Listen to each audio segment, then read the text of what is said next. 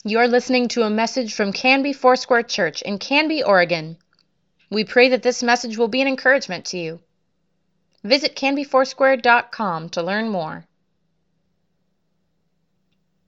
Well, one of the things I do at the beginning of the year, I probably should do this a lot more, and maybe you do the same.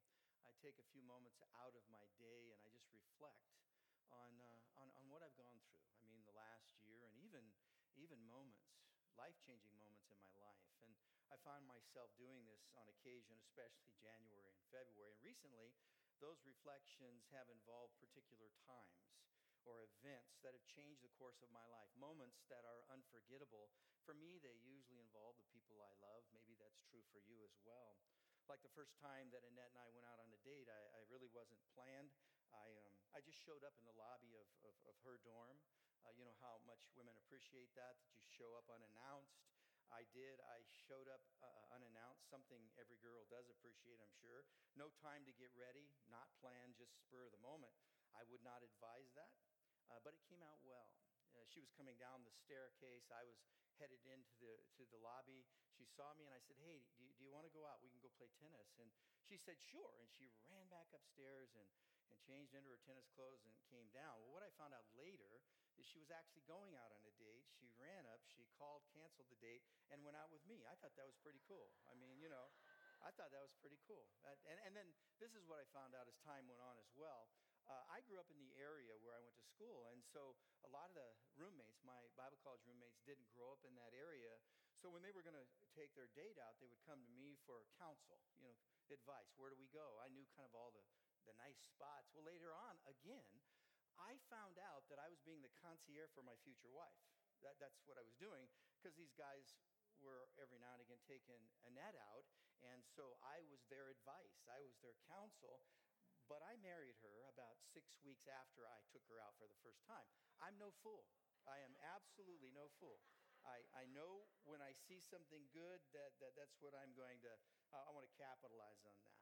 There are a few other unforgettable moments that we have. I think when we think about our families, certainly my wedding day, the birth of each one of my children, the birth of each one of my grandchildren, and then being invited here to be part of this community. Those are unforgettable times and moments for me.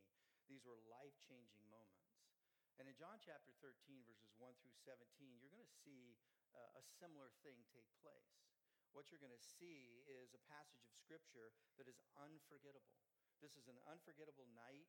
It involves Jesus and his close friends. But this night would be different from all other nights. What I want to do is I want to look at this passage, and I'd like you to frame it in a few ways, actually three ways. There is a setting here that we need to pay attention to. There are three elements to the setting.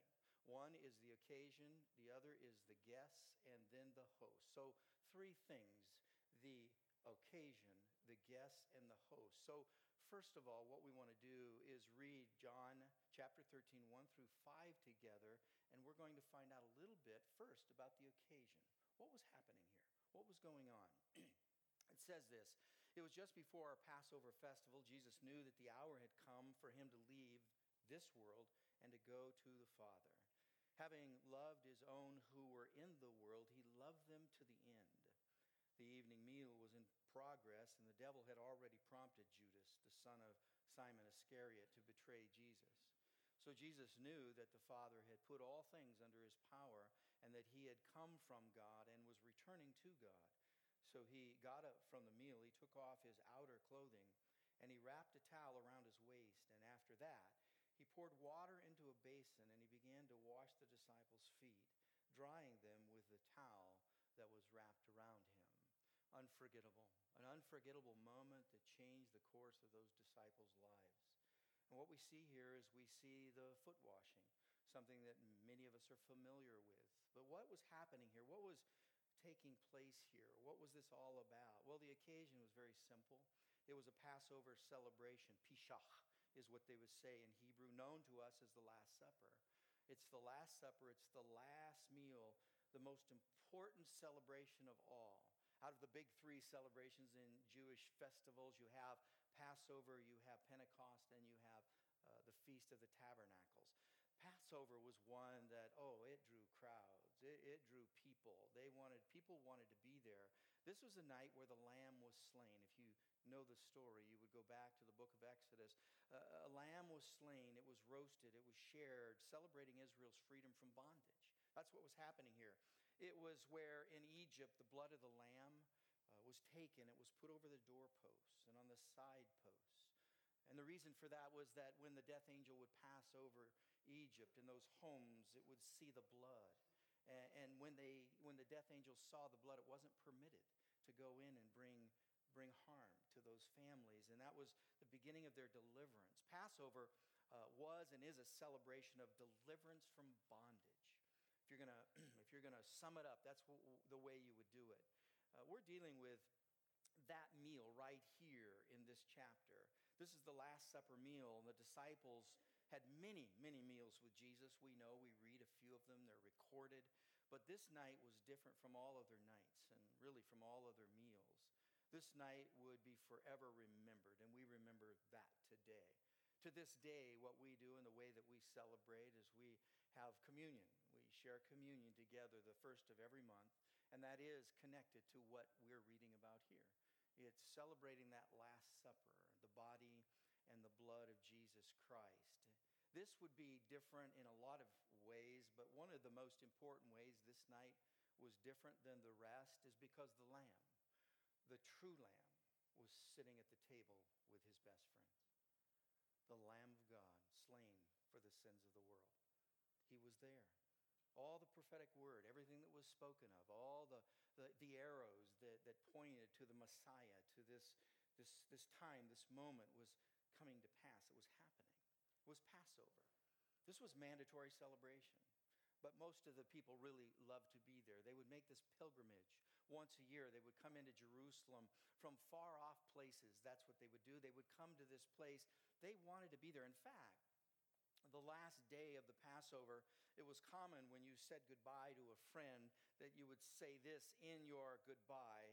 You would say to them, next year in Jerusalem. Next year in Jerusalem.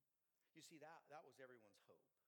They all wanted to be there. They wanted to be in Jerusalem. They wanted to celebrate the Passover. This is what they wanted to do.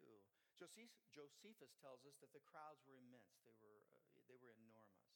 He says that during Passover, probably there were over 250,000 lambs sacrificed. So if you do the math there, it's probably over 3 million people that showed up. They gorged the city. They came in, and they came in like a flood. And here's another thing that helps us understand this special occasion. It's not only Passover, but it's what Jesus says in verse 1. Jesus is marking the time. He's differentiating it. He's saying this is different and this is special. And he says this, and the hour had come. He said that several times. And here, John makes sure that we know it. If you're aware of this, maybe you are, is that this phrase is mentioned 6 times by the Apostle John through this gospel. He mentions it 6 times. His hour or my hour has come. All the way through, Jesus speaks about this hour. At times, he says, my hour has not yet come, but nonetheless, he's letting us know that there will be a special occasion. There will be a time that this will all be fulfilled, that the prophetic words would be fulfilled. And now Jesus is really pulling the cork on this one. He's saying the hour has come. The hour is now. Here it is. It's interesting because what we see, what we recognize here is John dedicates 6 chapters to this one night. So when you read through the Gospel of John, you're recognizing that this is an important time. The hour has come, and the gospel writer wants to communicate that to us. And this is why Christians focus a lot on the cross. This is why we focus on the crucifixion. You know, some people don't like to hear that a lot. They don't want to hear about death or the crucifixion or the cross. And they might even say, so what's so good about Good Friday? Why would you even do that? Why would you celebrate it? Well, it's not just a Good Friday. This is a great Friday. And the reason why it's a great Friday is because of the results. You see, our sins were forgiven then.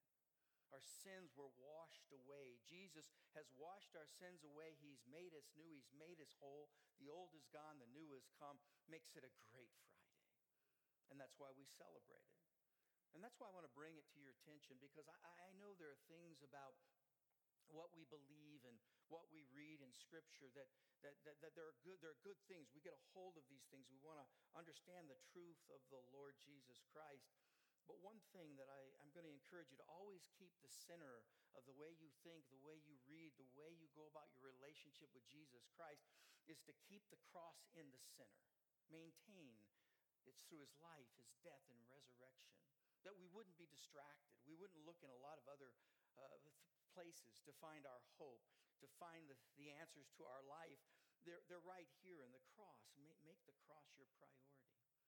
The Apostle Paul said this way, he said, "For I determined not to know anything else among you except Jesus Christ and him crucified." Now that's laser focused. And that we would do the same. We would be laser focused about the cross of Jesus Christ. So that's the occasion. That's what's happening here. They're coming together. This is the Last Supper. This is the Passover. Now there's something else that's very special about this evening, and that's the guests. Those who are in the room. You know, this is a private gathering of close friends who are the followers of Jesus. A special gathering, a special people. And listen to what Jesus says, or what John says here.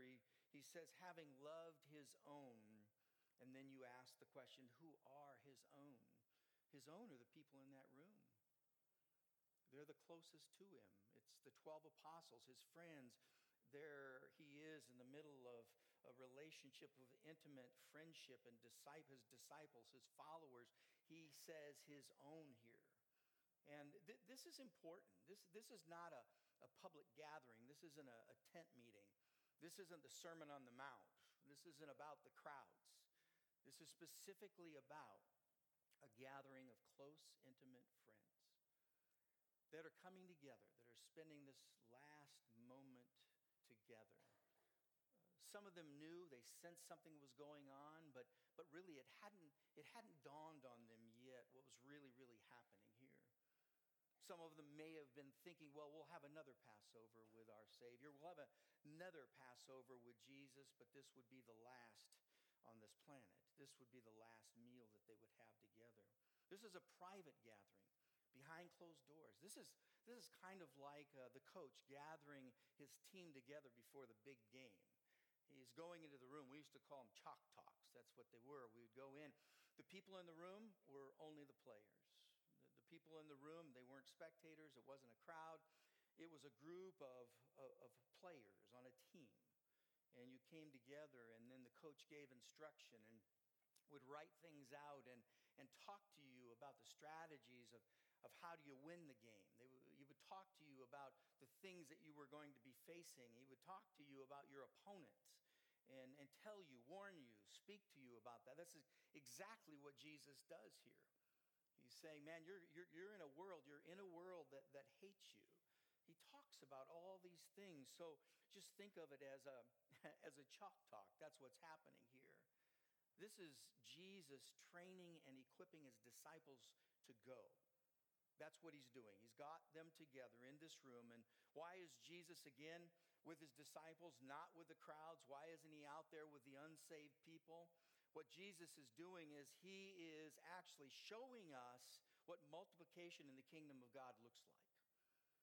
He's pulled these 12 in and he's giving them instruction. And then he's saying, now you go. You are the ones that are going to bring the good news. You are the ones that are going to talk and live out my kingdom.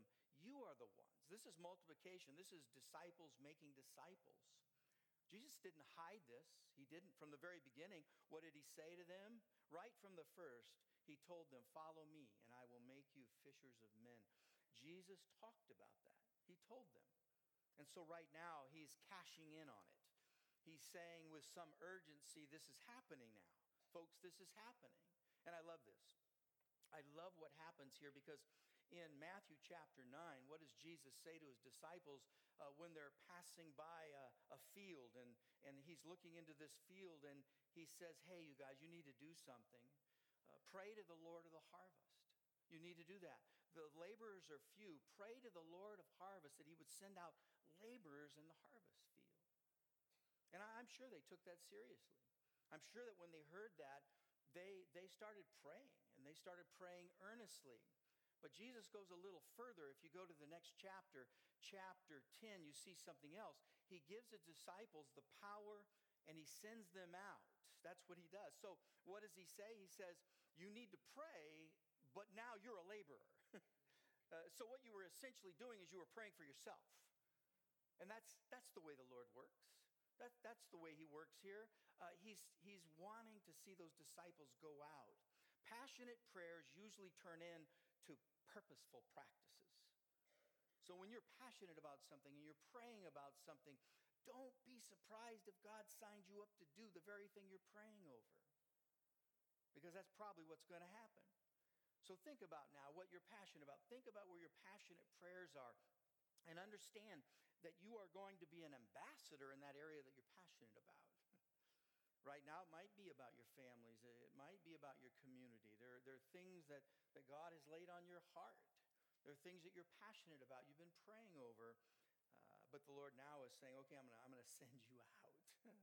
They were the answer to their own prayers. We are the answer to our own prayers. So here's the principle. We are saved, we are discipled, and we are turned loose. That's the way the cycle works of multiplication. That we are saved, discipled, and turned loose. Inside this room, the disciples are being trained to go outside of the room. And oftentimes, that's the way that I feel about the room we're in right now, is that we're being trained, and certainly we want to grow, and we want to be better followers of Jesus, and we want to understand the Word more. But there has to be a connection to what's out there. What's going on out in the world? I don't want to live in a box, and I don't want to just close ourselves in and deny or even a lack of understanding of what's going on in the world that I'm part of. I want to be connected there. And I want to bring the good news there in a way that would bring the salvation of Jesus Christ. You see, there's another thought that's going on here, and it's so much about the timing. What's happening here? It says the hour has come. It's the Passover. There's things that are going on here. So this is about learning to live by a sense of the Holy Spirit's timing in your life, to knowing what's going on. The Bible says in the Old Testament there were the men of Issachar who looked at their world, and if I can use this phrase, they exegeted their culture really well. They understood what was going on, and they went into that world with wisdom and knowledge and understanding. We're in a world today that I just pray, Lord, help us continue to exegete the culture that we're part of through the power of your Holy Spirit, that you would give us this incredible sense of timing, is when to speak and when to be quiet, when to listen and when to raise our voices. Lord, teach us how to be good stewards of the time that you've given us. What looks like an ordinary day or an ordinary moment in our lives when we are followers of Jesus Christ really aren't ordinary. There's nothing ordinary about our days when we're led by the Holy Spirit. You know, we leave the house relatively innocent, and one day we head out the door at 9 a.m, and we're just thinking, well, this is just another ordinary day. Listen, when you're sensing the timing of God's Holy Spirit and how important that is, then when you go out, just have your eyes open, lift up your heads, because what was ordinary, what started as ordinary, won't end as ordinary, because God is going to have you cross paths with somebody who needs the extraordinary, and that's the message that you give them. That's the message of hope that you might bring. It doesn't have to be fireworks. It doesn't have to be stardust. It doesn't have to be all those. It's just sometimes just a simple word, a simple thought of encouragement to someone who desperately needed it. I think you've done that before. I think you've been aware of that before. Don't pass people and not look at them and think, God, what do you think about them? Is there anything you want to say to them? And Lord, if there is, send me. I'll go. Send me, I'll go. You would just be astonished at the opportunities that'll open us up when we're open to the timing of God's Holy Spirit. I've felt that on occasion in different places. I feel and I hope I operate that every single day. I think that there might be random encounters. That's the way I think. You know, oh, we're going to have random encounters. There's nothing random about the way God works in our lives. Nothing's random. I mean, I remember being in another country and sitting next to a guy and just starting a conversation just to see how he was doing, because I could tell that he was struggling. He was struggling with life. And I find out into this conversation that he lives in Canby, Oregon. I mean, there's nothing random about that. There's nothing ordinary about that. There's nothing. And that moment, I don't know all that happened, but in that moment, I'm sure he felt that God hadn't forgotten him. Listen, your delivery, your message can just be one of hope that God hasn't forgotten. And then there's a third thing about this. I mentioned it earlier. We have the occasion, we have the guest, but we also have the host here. Up until this point, you see that happening. And the host does something that startles some of his guests. And you see that in verses 6 through 17. I'm going to read that to you. It says, he came to Simon Peter, who said to him, Lord, are you going to wash my feet? And Jesus replied, you do not realize now what I'm doing, but later you'll understand. No, said Peter, you shall never wash my feet. And Jesus answered, unless I wash you, you have no part with me. And then he said this, Lord, Simon Peter replied, not just my feet, but my hands and my head as well. And Jesus answered, those who have had a bath need only to wash their feet. Their whole body is clean. And you are clean, though not every one of you.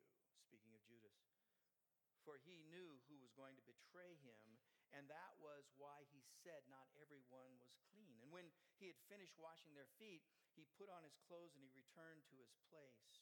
Do you understand what I've done to you and for you? He asked them. You call me teacher and Lord, and rightly so, for that is what I am. And now that I, your Lord and teacher, have washed your feet, you also should wash another's feet. I have set you as an example that you should do as I have done for you. Very truly, I tell you, no servant is greater than his master, nor is the messenger greater than the one who sent him. Now that you know these things, you will be blessed if you do them. I think washing feet has everything to do with serving others. And probably because it's in the most humble of postures. It's bending over, it's stooping down. It's going low. It's leaning into the ground and into feet, dirty feet. And I watched this happen. I watched this happen with our team when we went to Kenya a few years back, that there was the washing of the feet. And I stood there. I saw that happening, and I thought to myself, these are people that are washing the feet of others. And I knew that moment they reminded me of Jesus Christ. You can't help but see something like that and not connect it directly to Jesus Christ. It's impossible. There are other things that you might see, ways that people serve, and you might not make the connection right away, but this is a connection you have to make immediately. This is something that reminds me of Jesus Christ. And the same is true about many of you here in this room. Just watching you reminds me of Jesus. Watching you serve others and serve a community reminds me of Jesus Christ, that you are a reflection of Jesus in the world. In this community, you are a reflection, and I want to thank you because I've seen it. I see it in different places. I see it when people aren't looking or watching. One of the greatest joys I have is to hear kind of like a secondhand report of someone saying, hey, did you know so-and-so was doing this? No, I didn't. Well, yeah, they are. They're serving this way, and they're loving people this way. And when you hear that, your heart is just full of joy. Jesus served those who gathered for this last meal with such humility of heart. Humility of heart always has an action attached to it. In this case, it's the washing of feet. And by the way, in Middle Eastern cultures, the washing of feet wasn't only to clean feet, it was actually to check the health of the individuals. Did you know that? That's the way it works. And when we wash feet, you think about, especially in this case, we were washing the feet of elderly. And so you're taught to look for signs of diabetes. You're taught to look for signs of infection. You're taught to do these things. And so there's this practical purpose of serving people. Yes, you're getting their feet washed, but you're also looking and seeing if they're healthy. What great gift could you give people? That would be a good gift, to be able to say, hey, listen, we want you to be well. We want you to be healthy. Washing of feet was seen that way. I look at this passage of Scripture, and so often I recognize that humility is misunderstood. Peter missed the lesson here, by the way. You heard the conversation that he had. We love Peter. I love Peter. I love Peter probably for the main reason is that he reminds me of me. I mean, when I think about Peter, I think about someone who's impulsive like me. I think about somebody who's impatient like me. I think about somebody who doesn't always show grace like me. I mean, I think of Peter when I read these kinds of stories. Peter was trying to be Mr. Spiritual here. That's what he was really, that's his whole effort. And it wasn't with success, by the way. He wasn't very successful at this. But you remember, he has a pattern in his life. This is a pattern. This is just part of what he's done before. If you look back to, I think it's in Matthew chapter 16, the Mount of Transfiguration. Remember what was going on there. And there are Jesus and Elijah and Moses. And here Peter runs up and he interrupts. He interrupts this moment, this divine moment by saying, hey, let's build 3 altars. And I don't know what Elijah and Moses were thinking. Jesus already had a clue about this guy, but they're probably thinking, where'd you get this guy? I mean, him just stumbling in and rambling on, and he doesn't even know what he's talking about. He did this. He did it a couple times in this passage in the Gospels in Jerusalem. Before they went down to Jerusalem for this very celebration. They're up in the north part of the Galilee, and Jesus says, hey, we're going to go down to Jerusalem. We're going to celebrate the Passover. And they knew that it was at peril of life. They knew that Jesus was walking into probably and possibly a trap. And what was it? Peter said to Jesus, don't do that. Don't do that. And Jesus looked at Peter and said, you get behind me, Satan. You get behind me. Man, Peter was stumbling around everywhere, wasn't he? I mean, I think about all the stammering, stuttering, weird things I've done. Listen to the word-for-word translation here. It's really interesting because when you dig a little deeper, there's a strong double negative that Peter uses here. In verse 8, he says, this is the way you would translate it. You shall by no means, under any circumstances, wash my feet. No, never. That's what he's saying here. Now, we might think Peter is just being humble here. I mean, he's just being humble, but he's not. I don't think you can tell God what to do and call it humility. You can't say to God, you can't say to the Lord, no, I'm not having anything to do with this, and call him Lord. You see, Peter was giving God orders. That's what he's doing here. And again, it's another pattern in his life. This pattern with Peter, if you remember in Acts, when he had that vision of being able to eat the unkosher food, and the Lord spoke to him and he says, not so, Lord. I've been clean and good and kosher my whole life. Listen, you don't tell God no. Whatever he says to you, it's not no, it's yes, sir.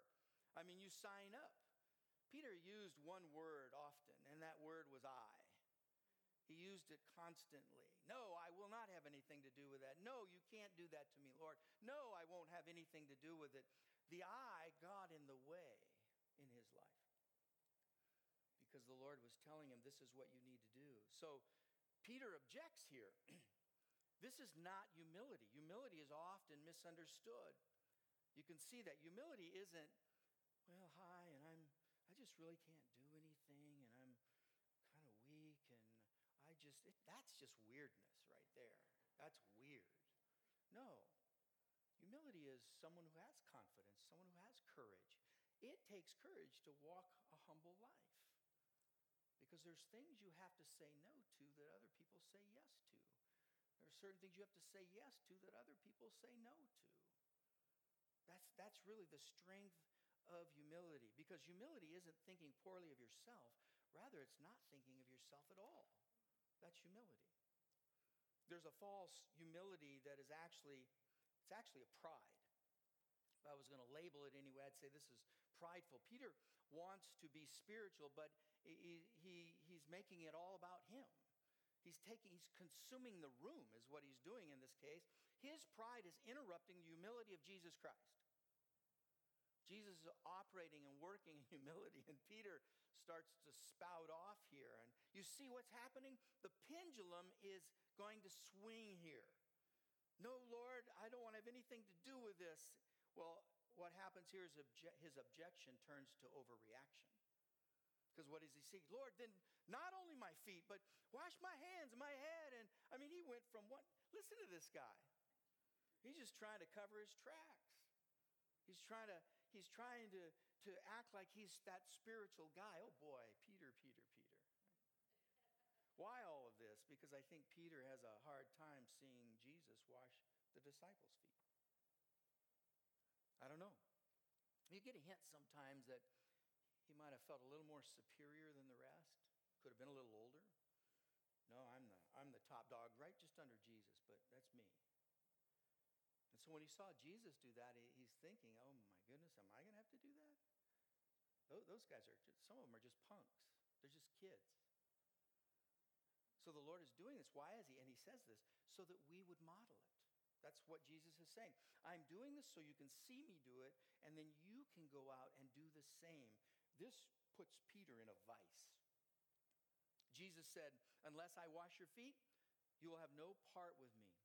That phrase is interesting. Maybe it's caught your attention before when Jesus says you'll have no part with me. Because serving others is the ultimate trademark of someone who follows Jesus Christ. What he's saying here is you really, if you don't do this, you're really not on my team here. Because anyone who's on my team is going to serve others. That is the trademark. That is the label. That is the mantra that we live by. So, Peter, if you want to be on the team, you need to serve. That's what he's saying here. You want to be part of me. You want to be part of the kingdom, then you will have to serve others. See, when we serve others like Jesus did, that's what makes us part of him. That's why we're called to serve, connected to him, an expression of Jesus Christ. Really, the anthem from heaven is found in Philippians chapter 2, and I love this because it's so connected and interwoven with this washing of feet. It says this in verse 5 of Philippians chapter 2, in your relationships with one another, have the same mindset as Christ Jesus, who being in the very nature God, did not consider equality with God something to be used for his own advantage. Rather, he made himself nothing by taking the very nature of a servant. Being made in human likeness and being found in appearance as a man, he humbled himself by becoming obedient to death, even the death of the cross. Jesus served us in two ways. He served us in life and he served us in death through his death on the cross. You see, it was all about serving. It was all about coming to that place and serving him, because it takes, to really serve authentically, it does take that humility. So here's a challenge. I was thinking about this. We're living in one of the most public eras. I mean, everything's public today. There's hardly any privacy. And I think about how much is on the airwaves right now and all the social media platforms, and I think there's some great good that it serves, but I don't really want to know you had carrots for dinner. Sometimes I don't, that doesn't really strike me as something that I want to take time and think about. But what you realize here is you're living at a time where everything we do, even the private things we do, are publicized. Jesus said, don't let your right and left hand know what they're doing. Practice the discipline of serving with anonymity. Practice serving others and don't let anyone else know. I would imagine that is probably one of the most difficult things for us to do today. Maybe for some it's not, but for others it is. So I thought it'd be good to bring a little challenge here. I want you to do this. If you're prone to do it, fast 1 week of telling others what you're doing in your life on social media. Just take 1 week. Just don't tell people. Just don't tell them what you're doing. Don't tell them how you're serving here or doing this or doing that. Just lay off for a week and see what happens. Now, I'm going to admit something. It's very easy for me to do because I don't have social media. For that reason. This isn't anyone else's conviction. That's not your conviction. It's my conviction. I live a public life already. And I think, Lord, I need to reserve private time for you. I need to just be able to go and serve quietly and not tell everybody, not let people know. And I know the temptation would be there for me if I did that, is to let you know through a media platform. And then my secrecy, my quietness, my privacy is out the window. So practice that. Maybe it's something else, but maybe it's not. Maybe it's social media. Maybe you're not on social media, but practice not letting the right and left hand know what's going on. I think that's the greatest challenge that we can give each other when we leave this building. Is let's practice this. Let's see what happens for a week. Let's see what God does. And I'm sure that he's going to touch our lives. Let's bow our heads. I just want to extend an invitation to everyone in this room and for those that are on our social media platforms right now watching this service, if you would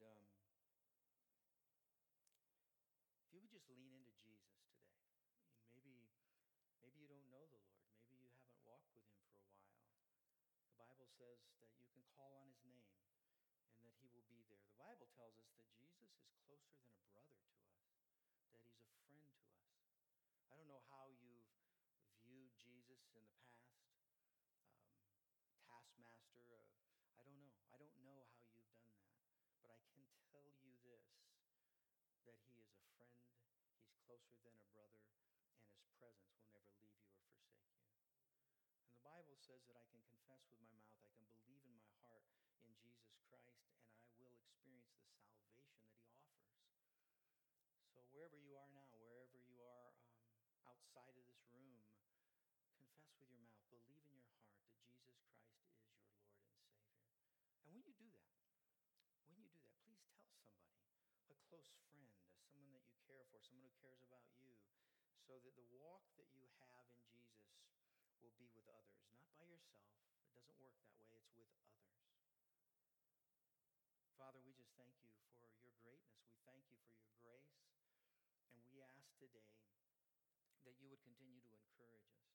And again, once again, Lord, just praying that blessing and covering over our families, over our friends, over our children. Lord, we just ask you, give us the guidance we need. Inspire us. Fill us with the power of your Holy Spirit. In Jesus' name we pray. Amen. Thank you for listening. Please let us know if you have questions or would like us to pray with you. You can contact the church office most weekdays at 503-266-4444 and anytime through canbyfoursquare.com.